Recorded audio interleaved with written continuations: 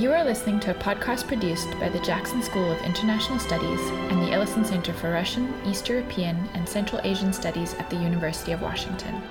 This and other podcasts can be found on iTunes and SoundCloud. For more information, visit us at jsis.washington.edu/Ellison Center.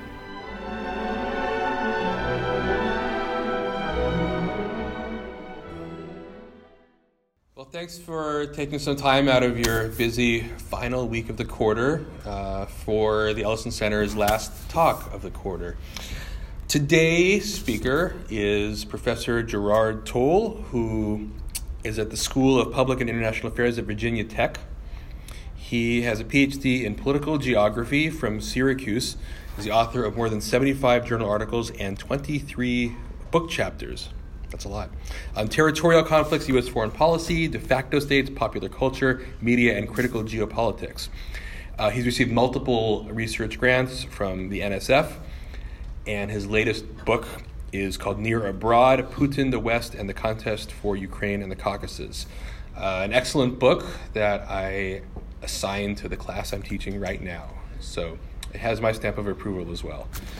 The book is a study of two Russian invasions of neighboring states, Georgia and Ukraine, and the circumstances surrounding these events from a critical geopolitical perspective, which people in my field, political science, are not really familiar with. And yet, I would argue, and maybe he'll persuade you, that his account is perhaps the most convincing of the various accounts of these events that you often hear. He also recently won another NSF grant, which will examine the geopolitical attitudes of, in my notes it says 8 different countries on Russia's borders, but in fact it turns out it's 9 countries and 6 unrecognized territories. So that's his next project, and I'm sure it'll keep him busy for a few years, and we'll eagerly await that book too. So, Professor Toal, you have the floor.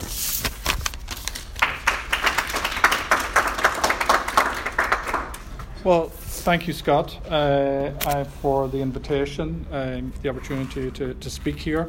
That project that you mentioned is an evolving one, and so we are unsure as to exactly how many countries we are going to survey in, and that's just our aspiration. The reality of doing research with this topic that I'm going to talk about today, the new Cold War, is that things are a lot more difficult for researchers. So the term New Cold War is one that has been with us actually for a while. In recent terms, recent times, it's been associated and popularized by Edward Lucas, who is a former Moscow-based journalist, in a book of that name published in February of 2008.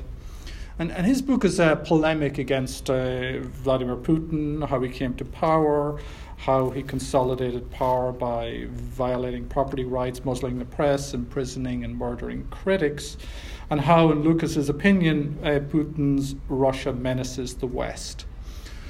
Well, timing is everything in publication, and the profile of Lucas's book benefited from a series of events that began in 2008 with Kosovo's unilateral declaration of independence in February of 2008, and continued with NATO's Bucharest summit declaration of April 2008, in which NATO declared that Georgia and Ukraine would become members of the organization one day, and then ended with the Russo-Georgian War of August 2008 and the subsequent recognition by Russia of Abkhazia and South Ossetia, these 2 breakaway regions of Georgia, as independent states.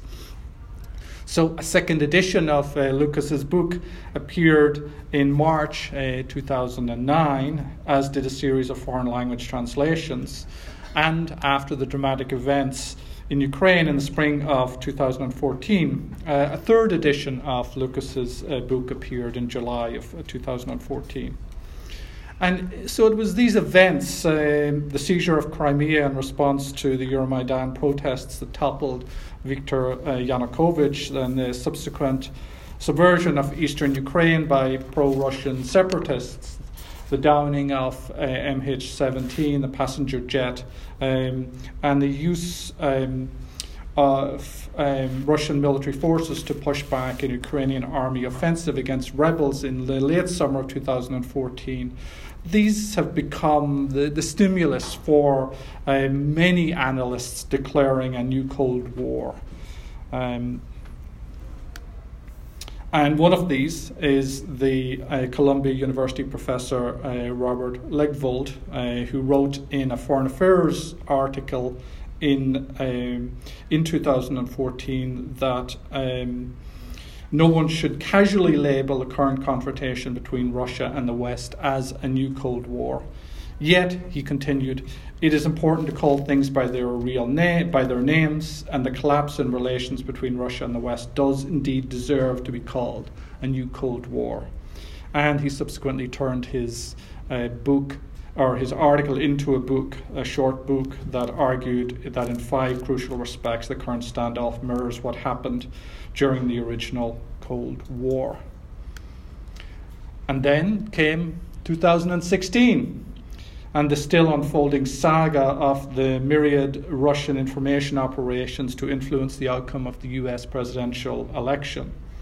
Now, this subsequent Russiagate saga has transfixed Washington, D.C., the so-called deep state, and political classes across the world.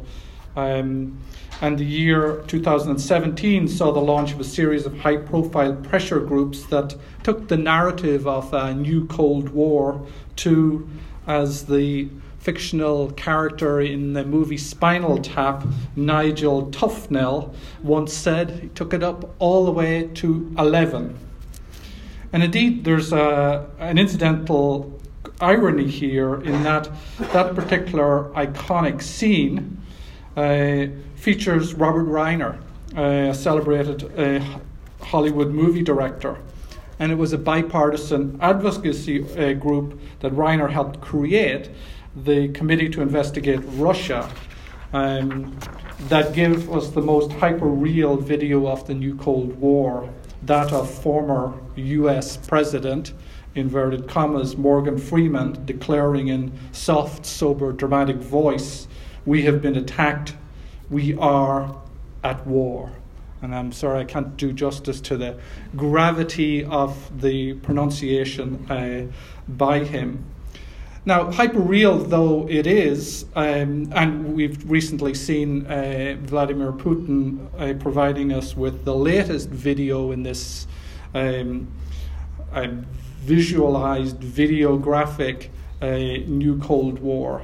It is nevertheless a very serious and serious condition, a deadly serious one that could easily escalate into a real shooting war, and therefore into a potential nuclear war between Russia and the United States.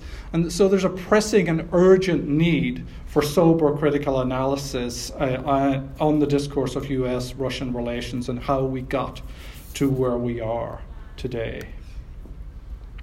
So I wrote the book Near Abroad really in looking at this second wave. Actually, it's a third wave of the new Cold War. The first wave is sort of Lucas's pronunciation on Russia before 2008. The second is the events, the invasion of Georgia in 2008. The third is the events of 2014. And the fourth one is to the events of 2016. So what I'm looking at is really waves 2 and 3 of this new Cold War. And the idea behind the book is to provide a social science analysis of these really crucial events. So the book is a work of social science rather than of journalism or of advocacy. It doesn't explicitly generate policy recommendations, though its argument has policy implications for how we conceptualize this particular conflict. but it's a scholarly attempt to try to understand shock events that are intensely contested, highly polarized, and frequently mischaracterized. And so that emphasis on shock events and the sort of ways in which cultures deal with that, and there's often a visual, dramatic quality to these events, and there's bodies involved. These are sort of embodied events that we are touched by. So what I wanted to do was to look at the 2008 and 2014 and sort of contextualize that within the collapse of the Soviet Union, the rise of Vladimir Putin, and the messy territorial legacies that Putin faced when he came to power in 2000. So the book is a first attempt at a second draft of history beyond that of journalists. One that uses field research, interviews, process tracing, discourse analysis, and survey data to create a readable synthesis of narrative and analysis.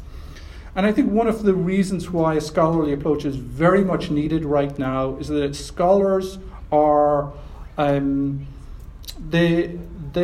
categories of analysis in social science are different from the categories of practice of those within a conflict. So how most people think and talk about a conflict is data to social scientists. And in many instances, it is part of the conflict itself. Thus, what some think is unnecessary jargon is actually an attempt to develop a separate analytical language to make sense of how the conflicting parties, including ourselves and our own politicians, frame and experience these geopolitical conflicts. So the goal of the book is really to deepen our understanding of the territorial conflicts in Russia's borderlands. And understanding requires a sort of descriptive presentation of the worldview of the conflicting parties, as well as critical reflection on our own hegemonic categories and commitments. It requires a sort of mix of empathy, sort of empathetic stretch to understand the particular motivation of others and take their language seriously, their arguments seriously. It also requires critical reading skills, visual literacy, and engagement with some of the scholarly literature that is out there on nationalism and on territorial conflicts. Now, understanding, as I point out in the book, is not the same as justification. So the work is also a work of political geography. And political geographers think a great deal about territorial conflicts and about the spatialities of statecraft. And my own experience in post-communist territorial conflicts is that I approach these conflicts from the ground level. And I visited all of the post-Soviet de facto state territories, including South Ossetia, in March of 2010. But I also live and work in Washington, D.C., and I've attended think tank and policy debates on these conflicts and on these issues for the last 2 decades. So there is a field work component to the research that is important here.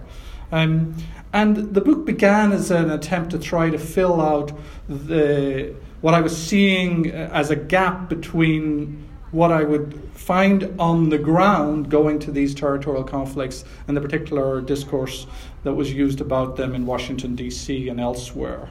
And there was a sort of missing geography. There was the persistence of global geopolitical categories and contrasts in the capital of the United States and in national or in state capitals, great power capitals across the globe. And that missing geography remained a problem in media coverage and policy making conceptualizations of Russia's multiple interventions in Ukraine in 2014. Now, I should note that this research was supported by the US National Science Foundation, for which I am grateful for their support, and also for the support of research collaborators like Dr. John O'Loughlin, Dr. Vladimir Kolosov, and others. So it's a work of critical geopolitics. And so there are 3 core concepts that I outline in the book and argue that are useful as thinking tools. A geopolitical field, a geopolitical culture, and then a geopolitical condition. So the geopolitical field is essentially the spatial setting and the actors defining geopolitical drama. The geopolitical cultures, the scripts and storylines used by those actors, and then the geopolitical condition is how the contest is shaped by globalization, media environments, visualization technologies and the like, by sort of time-space compression. Now to these I add another conceptualization called affective geopolitics to describe the ways in which geopolitical practices are entangled with collective emotions of various kinds, of aspirations and dreams, positive affect, as well as fears and resentments, negative affect, with nostalgia as sort of a hybrid of both, and indeed arguably now a central emotion of our time. Now these are social emotions which are in part cultivated by the state, but they're not only produced by state structures, they're also produced by popular culture and the like. Now affect is embodied meaning, and I use the concept to counterbalance the deliberative and naturalization biases that tend to adhere to the idea of geopolitics. So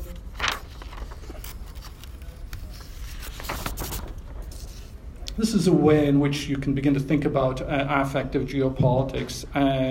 So that it's not something that's simply about leaders and their particular emotional beliefs. It also is about the geopolitical narratives, the degree to which they resonate, the degree to which states are engaged in sponsorship of certain mobilizations. And it's about the geopolitical culture writ large. So one of the themes of the book is to look at the ways in which certain places have deeply symbolic meanings and other places not so deeply symbolic meanings in geopolitical cultures. How status anxieties, drives for greatness and the like, which are themes that I think would be quite familiar to students at the University of Washington here, given that one of your faculty members, Jonathan Mercer, has pursued these particular themes. So those are kind of themes which are part of the story that is told in the book. Now, let's talk a little bit about post-Soviet space and those geopolitical fields. One of the things that the book does is that it conceptualizes post-Soviet space not in the dominant affective narrative that we have here, which tends to be binary, which is that you have Russian imperialism and you have then states that are seeking to achieve their freedom, they're seeking to go west, they're seeking to free themselves from imperial power, they're seeking sovereignty. Well, one of the values of critical geopolitics is to begin to push back against that and actually make an argument that there's really 5 different spaces involved here. And we need to think about the interaction of all of these when we're looking at post-Soviet space. The first is a metropolitan center that is striving to define itself as a stable post-imperial spatial identity, and that is in Russia in this particular case. But secondly, there's an inner abroad within this center. It's a region seeking greater autonomy or independence for a geographic region within the currently existing metropolitan power. And thirdly, a near abroad of nationalizing states on the metropolitan states' borders, seeking to break free from legacies of dependence and interdependence with the former imperial center, and to possibly join alternative security structures. And then fourth, a nearer abroad, which are regions within nationalizing states where non-core nation groups are concentrated, places that may have held special territorial status in the former multinational empire. And fifth, a far abroad, an outside normative great power seeking to expand its influence and reach into former closed imperial lands, now open to new connectivities and alignments. Now, that seems intuitively obvious for post-Soviet space. That also is something that works for Yugoslavia. And it's also something that works for Ireland and Northern Ireland, and the kind of history of the British Isles. So this is a kind of a more general spatial model here.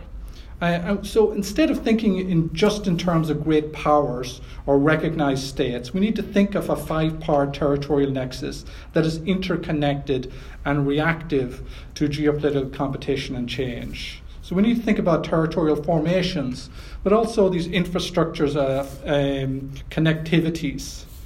And the behavior of the different actors needs to be understood relationally, spatially, and contextually. So they're reacting to each other. And one insight from an approach that is attentive to geographical entanglements as well as discursive affective ones, is to appreciate how Russia's policies in the near abroad are related to the struggle over its inner abroad. So Russia's struggle for territorial integrity, and in the book I discuss the geopolitical entanglements of Chechnya with the Pankisi Gorge as well as the Upper Kadori Gorge and Abkhazia.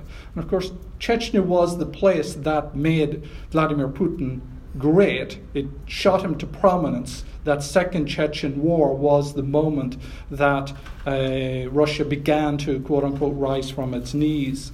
And so this sense of Putin being a territorial tough is one that is, I think, quite important for people to grasp and understand as part of the larger story here. Now, I don't want to bore you with a summary of the book. I'm just going to very, very briefly show you a few slides and comment on these. So there's a chapter in the book on Russia's geopolitical culture, and I make an argument that it's not just one thing. There's a multiplicity of different strands within it. There's a sort of liberal European Russia, which was to a certain extent articulated initially under Yeltsin. There's also an imperial Russian tradition as well as a great power Russian tradition. Putin represents the great power tradition. Yeltsin, the late Yeltsin, represents this great power Russia tradition. Imperial Russian vision is one which is explicitly revisionist, wants to change the borders and wanted to change those borders from the outset. So imperial Russian nationalists believed that Russia was a nation in fragments. It was a territorial loser from the collapse of the Soviet Union. But that was not the group that was in power. However, they were influential within the larger culture, and their moment did come in when the power center, the great power Russia tradition, tilted in their direction, and you had the first explicit move to have territorial changes occur with 2008, the recognition of Abkhazia and South Ossetia, and then subsequently the annexation of Crimea. Now, I make an argument about Russian geopolitics being about revanchism. Now, revanchism is often translated as revenge. I think one needs to understand it more as an attempt by a state which has fallen on hard times to try to recover, to strengthen itself again. And this, in part, is what a lot of states are trying to do. It's what the United States was trying to do in helping Georgia. It's what the United States is trying to do in helping Ukraine, is that states which are not functional are gradually moving to try to be more functional. But of course, there is a dimension to it which can be revisionist in the sense of wanting to change internationally recognized borders.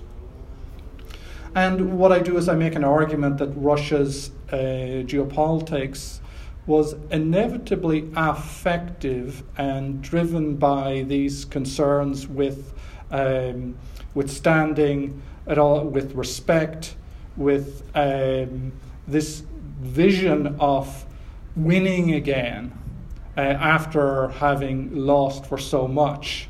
And then there's various expressions of this, and I discuss these in the book. And then I come to the Bucharest Declaration, which I think is a very, very important moment, because US geopolitics has long had its own affective geopolitics, both positive and negative. So dreams of freedom and liberty, of expanding democracy and defeating tyranny were mainstays of US Cold War geopolitical culture. And then the wound of 9/11 added a sort of vengeful aspect to US geopolitical culture that endures and drove the global war on terror. Now, that culture was built upon a celebrated American exceptionalism organized around visions of the United States as a sacred providential power representing the quote-unquote last best hope of humanity in a world of danger and evil. And Walter McDougall, in his latest book, The Tragedy of U.S. Foreign Policy, provides an account of this as America's civic religion, a creed that periodically finds messianic expression in presidential rhetoric and policy. Now, the April 2008 Bucharest Summit was one such moment. Here, NATO declared that it was the manifest destiny of Georgia and Ukraine to become members of NATO. Now, so this was a crucial moment in the clash of affective narratives between a NATO-centric Euro-Atlantic enlargement dream versus Russia's revanchist project. Then I discussed Georgia and how Georgia became a cause in US geopolitics. And it's really a very interesting case. How did this little state in the South Caucasus with no ostensible strategic significance become a celebrated cause? Why did the Bush administration want to make a country thousands of miles from the United States on Russia's southern border, its soft underbelly? Why did it want to make that state part of NATO? And to cut a long story short, I argue for the significance of four factors that were all saturated with affects and kind of social emotions of various kinds. The idea of liberating captive nations, the idea that Georgia is a sort of a David against the Russian Goliath, the idea that Georgia was such a strong partner for the United States, and it's not an idea, it's a reality too, such a strong partner for the United States in the global war on terror, and then the visualization of Georgia under Mikhail Saakashvili as a beacon of liberty in the Caucasus, in a region which has had a lot of authoritarianism. So those are sort of reasons why the US identified with Georgia. And I then examined the quest by Mikhail Saakashvili to restore the territorial integrity of Georgia, to, as he put it, get Georgia back. And it was a quest that led to the August 2008 war. And what I explain in the book is that there was I provide a sort of background on the South Ossetia as a contested space. And this particular photograph is of a memorial in South Ossetia to South Ossetians that had died in the early 1990s at the hands of Georgians when, in the South Ossetian eyes, the Georgians were seeking to ethnically cleanse them from the region of their birth.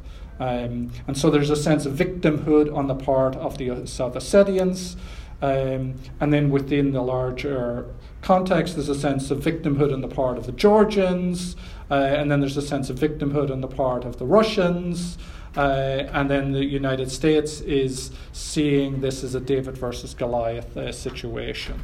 So one can begin to look at this appreciate this sort of scale or quality of the conflict that we are seeing here. And the war of 2008 I examined some of the strategic elements of the conflict, the geostrategic aspects of the war. And one of the things that's actually quite interesting to me, and I didn't really fully appreciate this until I did the research, and that is that there was an automaticity to the Russian invasion of Georgia. As far as the Russians are concerned, there wasn't a Russian invasion of Georgia initially. What you had was a peacekeeping mission in Skinvali, which had Russian soldiers as well as South Ossetian, North Ossetian soldiers and Georgians. That was attacked by Georgia, and therefore a number of Russian soldiers died, as well as South Ossetian civilians, and so therefore you had an automatic response by Russian soldiers who were in North Ossetia, just beyond the Rocky Tunnel, to rescue and protect their fellow soldiers in South Ossetia. And if you actually look at the timing of all of this, there was no decision on the part of the Russian leadership to say, go, invade. It was already written out. If there is an attack, you will do this. And so this is what happened. So while Medvedev was still asleep, while Putin was in Beijing, the soldiers responded. But then they stopped, and they waited, and they didn't go all the way to Skinvali. It took them a while but they were engaging with Georgian forces, because the Georgian forces sought to take back the territory, this breakaway region that was not part of Georgia when Georgia became independent. Was always independent. It was always sort of a separatist area. Of course, subsequently, Russia did cross the border. It went beyond South Ossetia, it went into Abkhazia, and then beyond Abkhazia there was a Russian invasion of Georgia. But initially there was a sort of quote-unquote police action, but it then subsequently escalated. Now, this is a statue of a polite person in Simferopol. And what I do in chapter 6 of the book is I return to the circumstances that led to the annexation of Crimea. And I analyse how the invasion was also framed, like the 2008 war, as a rescue mission in Russian geopolitical culture. And the plot of the Russian storyline on Crimea emerged from the Kremlin's sort of counter-narrative to the Euromaidan protests. So it used the great patriotic war narrative to cast events in Ukraine as a return of an internal fascism supported by outside forces. And Putin famously declared nationalists, neo-Nazis, Russophobes and anti-Semites executed this coup. What we sort of celebrate as Euromaidan protests, he sees as a sort of a coup by these extremist forces. And I examined 4 different moments in the dramaturgy of the annexation, which is the production of this change in government in Kiev as a mythic return of the threat of fascism, like during World War II. Then the generation of surprise and confusion, the production of scenography of legitimacy around the invasion with the referendum, and then the final production of a sort of glorious historic moment, the reuniting of Crimea with the motherland.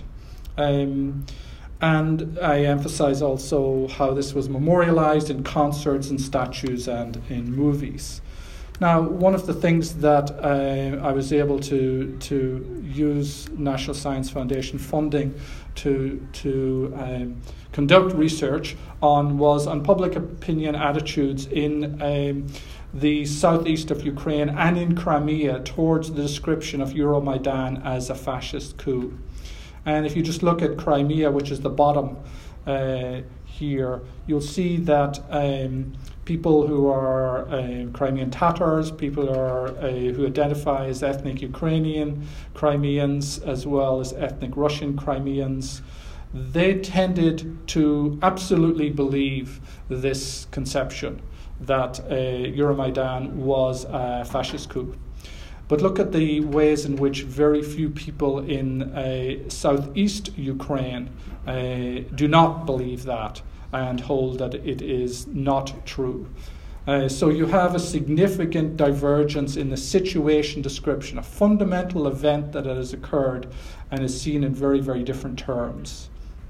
The attitudes towards joining Russia, overwhelming support on the part of ethnic Ukrainian Crimeans as well as ethnic Ukrainian Russians for the annexation or for Crimea joining Russia. They don't use the word annexation, it's reunification. And even amongst Crimean Tatars, now there's a very small sample of Crimean Tatars in the particular survey that we conducted, and so I explicitly state in the book that this is not nationally representative and a lot more research needs to be done about this. But if we are open social scientists, as we should be, to what people are thinking, the particular attitudes on the ground, and if we can do a survey research that has integrity and is free of kind of political pressures, then we need to be able to record these responses. There's also a discussion of Novorossiya in the book and the ways in which this became a particular project of imperial nationalists, which was aided by the Kremlin, but the particular means by which this was aided is, of course, something that is still somewhat obscured. But I think that we shouldn't be in too much doubt that there was about two things. One, that there was real divides within Ukraine over Euromaidan, and that in the east, particularly in Donetsk and Luhansk, there was a concentrated minority of sentiment which was very hostile to Euromaidan and which bought into the conception of Euromaidan as a fascist coup. And then there were also imperial nationalists in both Ukraine and in Russia who were supportive of creating a separatist territory within Ukraine, which would, like Crimea, eventually join up with Russia. So the goal was to try to join Russia. Does Novorossiya have any support? Well, we asked that. These are results from 2014, December 2014, the end of that very eventful year. And what is clear from this particular graph is the degree to which Novorossiya had very little support amongst the majority of people in the area that it was claimed to represent. There's 8 oblasts that the separatists claim are part of Novorossiya. It's not historically accurate. There's a divide between the historic Novorossiya and the 8 oblasts that were claimed in 2014. And so we did survey research in 6 of those. We did not do survey research because it's an active fighting zone in Donetsk and Luhansk. So we're not showing that there. But in the other areas, I wanted to ask a question which was really sort of polarizing. So, it's either this or that. And so in discussion with the survey firm, we came up with this question that Novorossiya is a self-expression of the people for self-determination, essentially a very positive one. Or Novorossiya is Russian political technology designed to ruin Ukraine. Now, you can also say, difficult to say, refuse to answer. You can see the particular results here. And that is that there's strong support, particularly amongst Ukrainian-speaking but also Russian-speaking Ukrainians in southeast Ukraine for the conception that it is a project by the Kremlin designed to ruin Ukraine.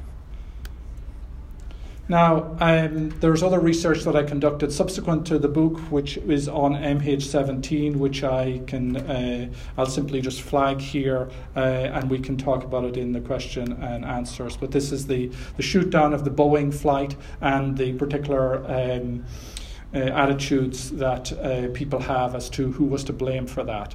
To cut a very long story short, we looked at Ukrainian coverage as well as Russian coverage of it, and then did some survey research in various areas. And if you were listening to Russian television, you thought the Ukrainians did it, and that is the end of it. That's a fact.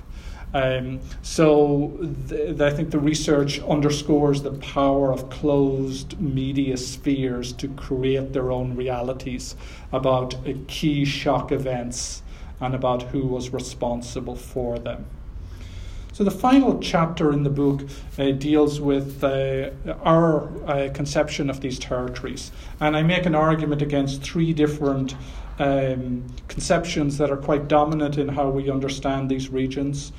First, that the areas are occupied territories. Secondly, that Russia wants a sphere of influence. And thirdly, that we should support that these areas that are seeking to break free are part of the free world. And I make an argument against I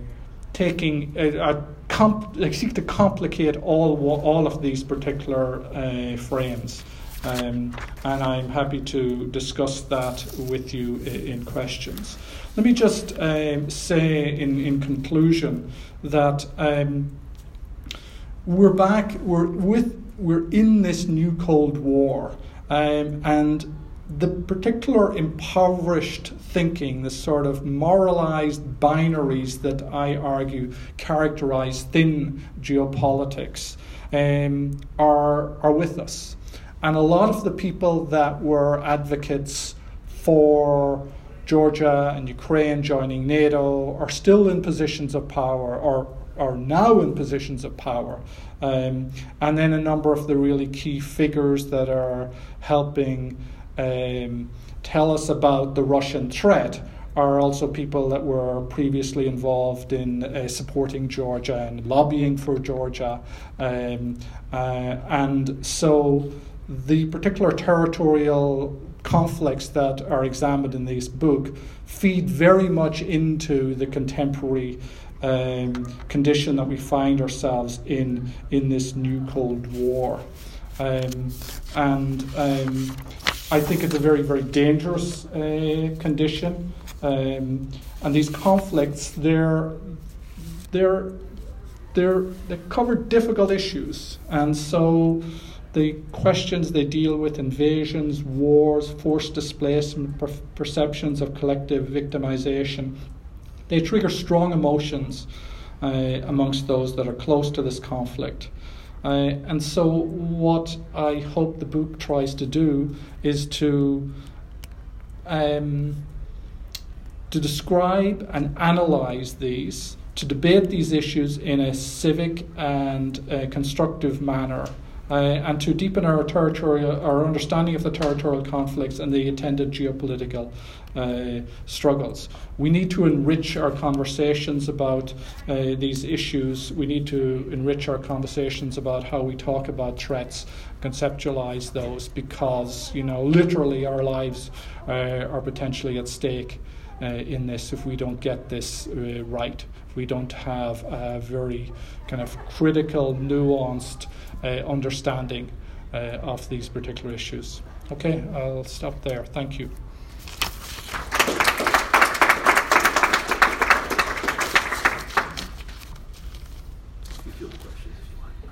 Oh yes, and of course, yes, questions. Well, if you could just do what you said you were going to do, I'd be happy to answer more about these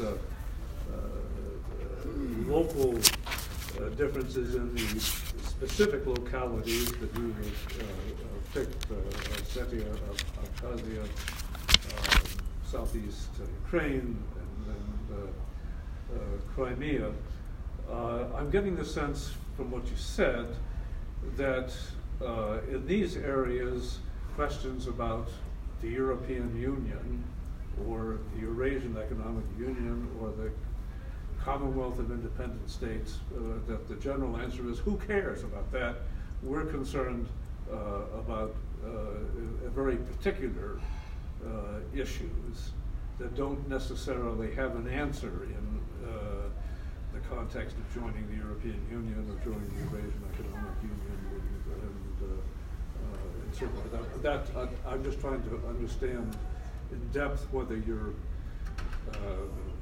getting into different mentalities in different places rather than a common set of questions, common set of mentalities that go across all of this. But that is, I appreciate what you said earlier. These within the metropolitan center, a separatist thing like Chechnya, or within the near abroad in Georgia, a separatist thing like Abkhazia or in Ukraine, and so forth.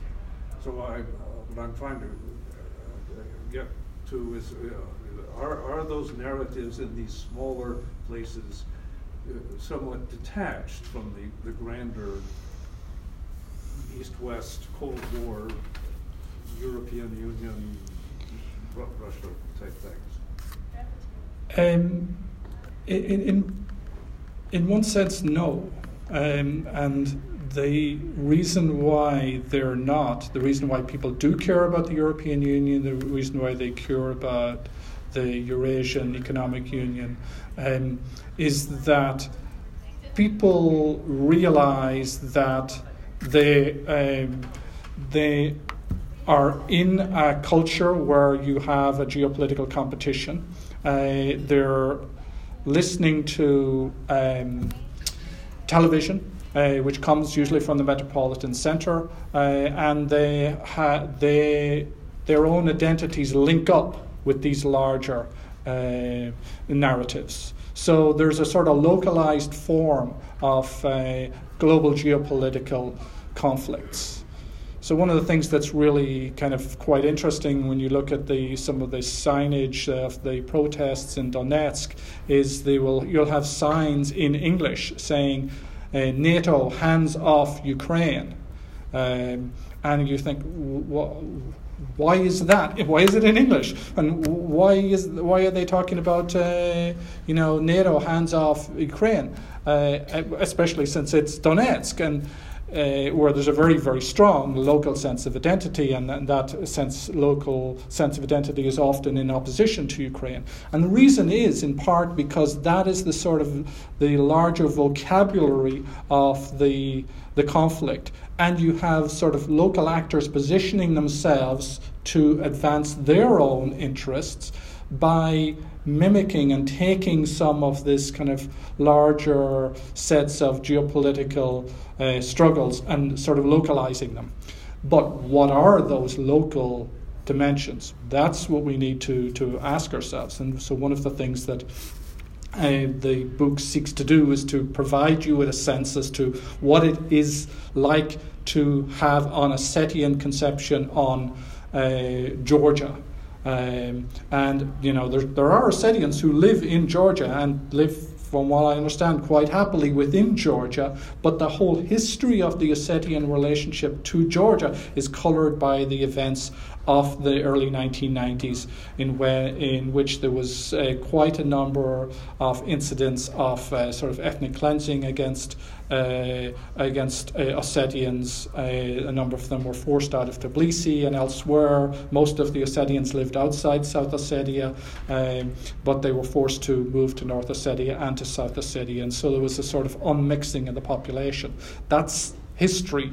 That's the 1990s, and then you have, so therefore South Ossetia becomes very important to that particular community, and their linkage to their co-ethnics in North Ossetia becomes very important. Well, so that's very important, But the facilitator, the protector, is Russia. And so therefore they always need to be with Russia. Even though, in the case of Beslan, some Ossetians would make an argument against the particular policies adopted by the Russian government in Beslan, because those policies ended up leading to this disastrous event of September 2004 in Beslan. Well, I find that very clarifying, very convincing. Thank you. And I'll just comment that David Phillips, in this book about Kosovo, seems to make a very similar argument about what you just said. I'll leave it there. Okay. All right. Thank you. Okay. I'm just curious, in these regions, the proliferation of internet, does that increase the local geopolitical ties with people, or does it decrease their unitedness as a country and stuff like that? So that's an interesting question. So one of the arguments is that, of course, with media more generally, people are less embedded in place and therefore more likely to identify with sort of not even national media, but with international trends, viral videos, and so on and so forth. I think that you can have a mix of both. It's something that I haven't done explicit research on, but I would think that one can have a mix of both. You have linguistic communities as a consequence of the use of social media and the use of the internet. And so if you are only speaking Russian, you're confined to a particular space. But if you're speaking Russian and English or Russian and Ossetian, therefore you have access to other particular spaces, which is beyond where you may be living. But then you also have your everyday reality. You're also socialized in your family, amongst your community, and by really key events, which you commemorate every year, in which your particular community is marking some often traumatic memory. So those things are as important to you in constituting your particular identity. One of the things that I do not want to argue is that there are people with localized identities and then there's people with sort of metropolitan global identities. I don't think that is the case at all. In fact, I'm in one sense arguing the opposite, is that even in a place like Washington, D.C., which is sort of cosmopolitan global in lots of ways, there's actually a subculture, a micro world there, which we need to understand, which has got its own rules, its own particular forms of sense-making and certain vocabularies which work and other vocabularies which do not work. And so we also need to remember that too. I wanted to ask about the surveys. Presumably they were conducted recently. You didn't put a date on there, but... December 2014 is the surveys. I've conducted with my research colleagues surveys throughout the region on many different occasions. Because I remember seeing survey data about opinions about Crimea joining Russia, and that there was a lot of variation in 2013 and then during. Sure. But I was wondering, especially after the annexation, if I understand that it's like treasonous or criminal to say that Russia should not be having jurisdiction over Crimea, whether there's some question of reliability, if somebody comes up to your door and asks you. Yeah. Yeah, absolutely. So this comes up, as you might expect, all the time when you're doing research in de facto states and in places which are highly contested. Is this what people really think? There's two answers to that. One is a sort of general answer, which is that all social surveys suffer to a certain extent from false positives, people lying, And that happens here as well. In those particular circumstances, one has to acknowledge that that people will be suspicious of folks who are coming with a clipboard and asking for their opinion. However, having said that, the particular responses they give you are useful. Even if they are not a full reflection of what people think, they are a reflection of what people think they need to say. And in and of itself, that is sort of valuable and useful. And then you need to check again. And so one of the things that we have done is we've gone back and surveyed again and again. There has been some change in attitudes. But having done this for a decade or so, I'm fairly confident about what certain socio-demographic groups are likely to think, where they will lean. So I don't know if it was the same agency, but I was just thinking in relation to the data I had seen from 2013. Now, so specifically on that's a really excellent point, and without getting too much into the weeds on this, so the KEIS data from 2013, they argue that yes, there was not, and people who are studying Crimea will make this argument all the time, there was not majority sentiment for Crimea joining Russia before 2014. And that is correct. But the circumstances changed because it was not seen as something that was ever likely to happen. What you do see is is the region going in the right direction, wrong direction? Great wrong direction, very, very significant measures of discontent. And what happened in 2014 is what was considered to be possible changed. And so once it changed, then people were very enthusiastic about it. Now, is there buyer's remorse is a really good question to ask. And the survey data that I have seen, and I haven't followed up on this in a sort of comprehensive manner because I've been doing research on other things, but what I have seen is that there's some evidence that there has been buyer's remorse, but not to such an extent that people think that the annexation was a mistake. And of course, that in and of itself is highly politicized now. And even if objectively you are worse off, you may also be affectively so invested in the annexation and in supporting it and in supporting Russia that you will continue to say you support it, even though objectively you may have you may be worse off and you may have mixed feelings about it. Sorry to go on a bit. Okay.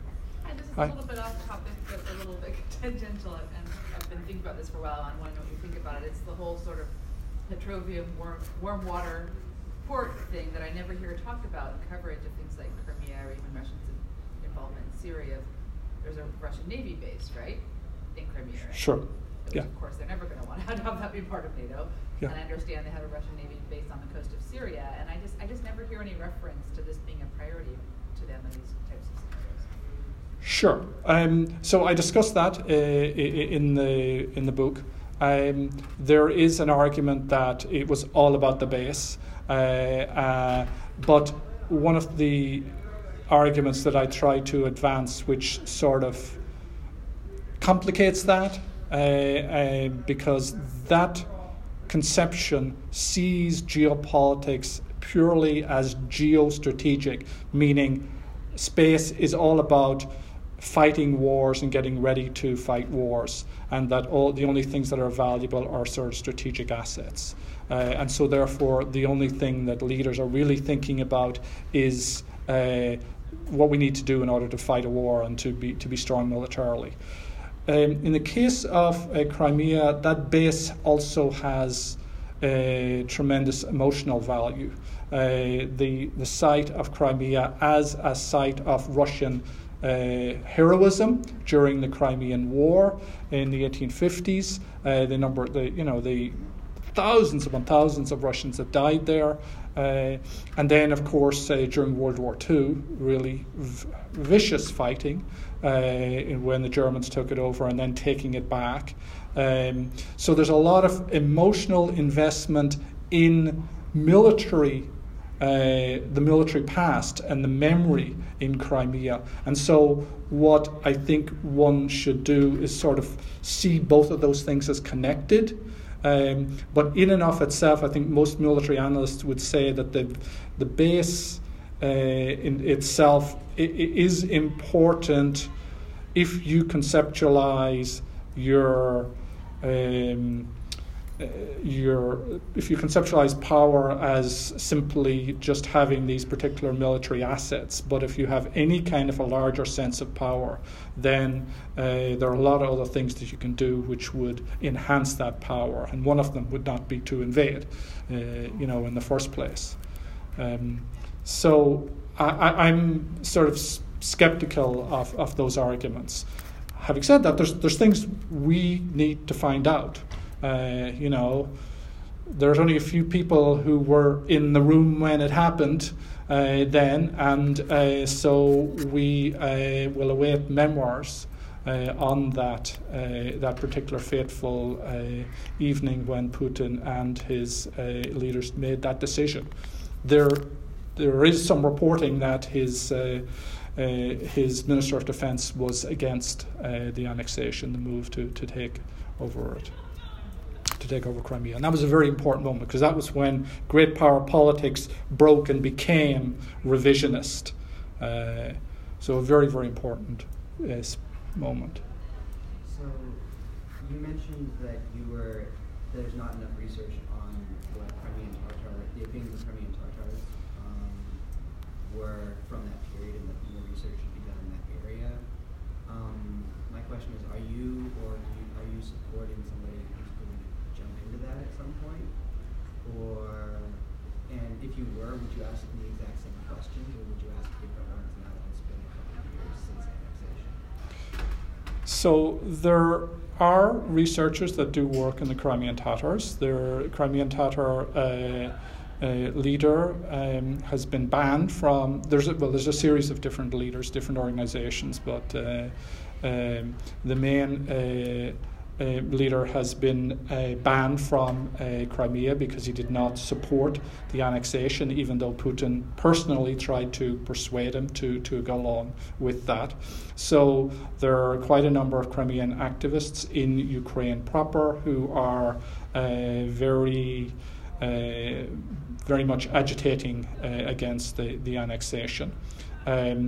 Then within Crimea itself, there's a number of Crimean Tatars who have sought to become part of the power structure in Crimea and have advance their particular interests that way. Doing research in Crimea is very difficult because you can, as far as Ukraine is concerned, you can only go into Crimea through certain areas which the Russians aren't necessarily going to allow you to come in through. You can go to Crimea by going from Moscow, but then you're banned from Ukraine. And then actually finding out what people think, given the politicized nature of these things, and be able to do the research. There has been survey research done. There's a group in Germany, in Berlin, called ZIAS, which a woman called Gwendolyn Sasse is the head of, and they have conducted survey work in Crimea, and they have released that, as well as in the Donbass, actually, in both government. The government-controlled area, and then also the separatist-controlled area of the Donbass, and I'm going to be talking about that a little bit later. But it's not easy. It's not easy to do research, and there's no one Crimean Tatar identity. There are multiple communities, and they have, some of them, want to advance their particular interests pragmatically. They've always been at odds with the state and have suffered horribly, obviously in Soviet times. Well, I don't want to ask if other people have questions. I've already asked one. You go first. So my question is about the theoretical framework of critical geopolitics. You had that diagram before of 4 different levels that starts from geopolitical beliefs and geopolitical culture, and all the way up to state-led mobilization and. An aspect of. Affect. So the question has to do with elites and masses. Analytically, does critical geopolitics take a position on the sincerity with which elites use rhetoric? When you hear elites using these tropes like Russian aggression and David and Goliath and free to make the world safe for democracy, is there kind of an implicit assumption that these are genuine, heartfelt beliefs, or analytically can we also say that elites maybe understand the geopolitical culture and therefore use it to their advantage in order to achieve strategic goals? So first of all, clarification on critical geopolitics. Critical geopolitics is sort of it is a research field within political geography, and there's a wide variety of people that would identify as being part of that field, and so a number of them do work on popular geopolitics and on popular culture. And so I don't, we don't get together and have like a collective positions on these things. There are different researchers that are doing these things, and some of those researchers are interested more in the ways in which these narratives are sort of function hegemonically. There's a sort of a group, feminist geopolitics, who are looking at feminist geopolitics, and they are looking at in terms of gender regimes and the like. There are people who are interested in affect and in comics and popular culture, James Bond and the like, and they're looking more at the production of sort of idealizations of the nation and the like. There are not that many who are looking at the instrumental use of narrative.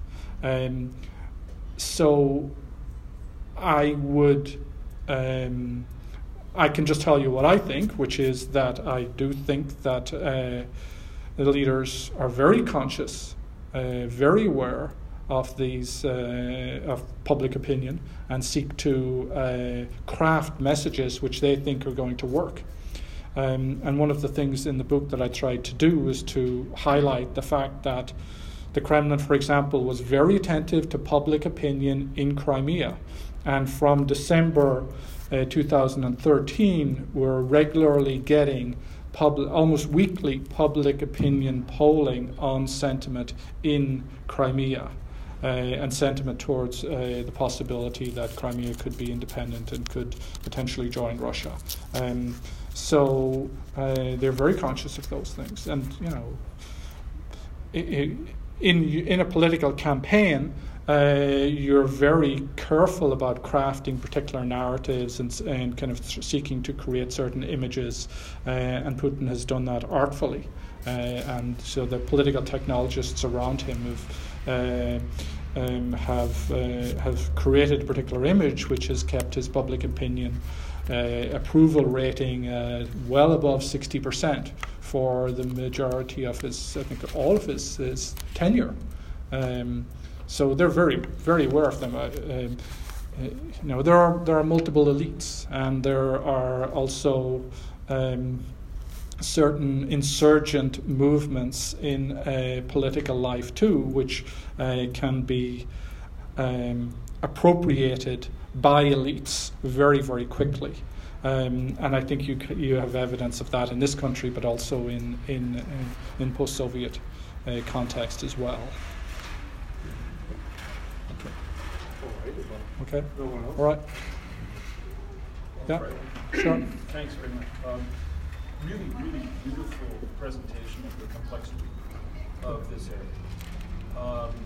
The last couple of statements you made seems to me to have direct relevance to a different geographic region as well, with some specificity and nuance, and that is to the Baltics. Yeah. With respect specifically to polling data of the attitudes and perspectives of subgroups of national populations and the effect that this matters in other decisions, right? Yeah. Okay, that's not the only factor that goes into making a decision. Clearly there is lots more, otherwise the map would have different colors than it does today. Okay. Within either the Balkans or any other area, are we looking at things that really require generations to change, human generations to change, in order for attitudes to change and therefore for the colors of the map to change? Or are we talking about faster cycles that are influenced heavily by things like greater access to communications, greater access to information that isn't behind somebody's firewall, etc.? Do you have a sense of that? Okay, so this is a big issue, a big question. One of the things that that the book does is it cites George Kennan at the end, where he says that the United States or American diplomacy, it's in the book American Diplomacy from the 1950s, should not be against change. So it should not take the existing world political map, I'm paraphrasing, as set in stone. Is that there always will be change and there will always be people who are agitating for change. So therefore the world political map will change. It has historically. We cannot assume that now history stops. The question is the rhetoric of commitment to the territorial integrity of the state, the degree to which that clashes with the commitment, the human right of people for self-determination. And, what is a people? Previously, my work was in the Balkans. I wrote a book with another professor by the name of Dr. Karl Dahlman called Bosnia Remade. One of the things that the United States sought to do in Bosnia was to preserve the state. But then it created it helped legitimize, or it helped bring into existence. It brought peace, but it also created this inter-ethnic boundary line in Bosnia. There is a good chance that there will be a major crisis in Bosnia within the next year. The leader of Republika Srpska, Milorad Dodik, has already held a referendum in that particular space, so constituting that space as a self-determination unit. There is talk about a grand bargain in which northern Mitrovica in Kosovo would be given to Serbia in exchange for Serbia recognizing Kosovo. So there's all this discussion of the borders changing. We have Catalonia, we have Scotland, a long-standing issue with Transnistria. All of these things are there, they are bubbling away, and you now have an era of pretty full contact geopolitical competition between great powers. So whereas previously Russia was a partner in helping stabilize Bosnia, and when I did research there in the 2000s, I did research in an area where there was Russian patrolling force as part of SFOR, the stabilization force there.